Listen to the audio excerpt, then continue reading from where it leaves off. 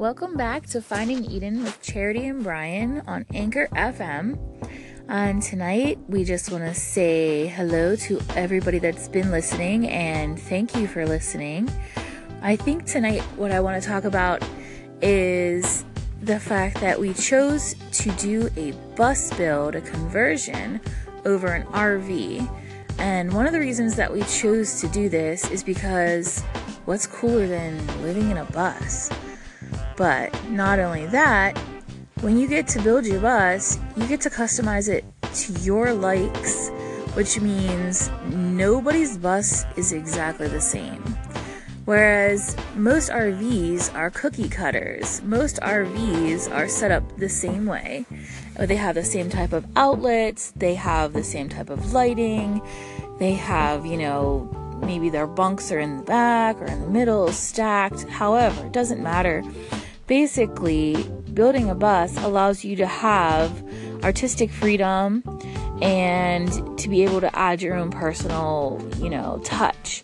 In our bus, we have a little palette wall that we did that is totally unique to our bus. It's painted in all sorts of different colors. My daughter and I worked on it for a little over half of a day and put it together, and it's pretty much the highlight of our bus at this point. And we also have a nice wood stove in the bus. And, we got our wood stove from Cubic Mini Wood Stoves, a company out of Canada. And it's the perfect size for heating a bus. We don't have to worry about whether our propane lasts or not. We just have to make sure that we have wood. And the wood that it takes is actually little 5-inch pieces of wood, about 2 inches round, will heat this bus up and keep it quite comfortable for a good amount of time if you get a nice hardwood. Also, in our bus, we don't have to have a full-size refrigerator taking up so much space. We actually have a mini fridge that just takes up, I would say, a quarter of the space a full-size refrigerator would take. We don't actually have a refrigerator hooked up currently because we are working on getting solar for our bus so that it's totally self-sustainable. Also, in RVs, you have the plumbing and the gray water tanks and the black water tanks, and then your freshwater tanks. Well, we have a water tank that is for washing dishes and such, and we have our drinking water, which comes in a 5-gallon refillable water container, which can be refilled at your local grocery. And then we have a composting toilet, which we made ourselves. There are many composting toilets out there that you can choose from, one being Nature's Head toilet, but we made our own and it works out just fine. And we don't have to worry about dumping a black water or a gray water tank, which is really awesome for us.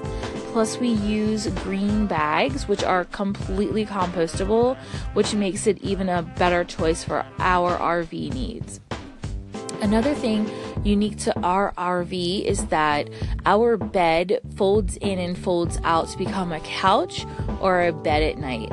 Most times we just leave it out to be a bed because it's just much easier for us to just get into bed or sit on it during the day or whatever. But if we were to have company over, we could collapse that down. And a lot of RVs do have that option, but we have it made a little bit differently so that's unique to our tastes. Also, what's really good about building a bus is that it's not permanent. Anything that's put into the bus can be obviously taken out of the bus and rearranged to be changed. So let's say you have 2 children now, but in a few years your children will be not living with you. You can change that RV to suit your needs. So these are some of the reasons that we chose to do a bus rather than to build an RV. We'll also talk about safety and functionality and engines and things like that on another podcast. So I just will let you guys go now, and I just want to invite you to come by our Instagram page at Finding Eden as well, and also on our YouTube at Finding Eden. And we hope that you have a wonderful evening.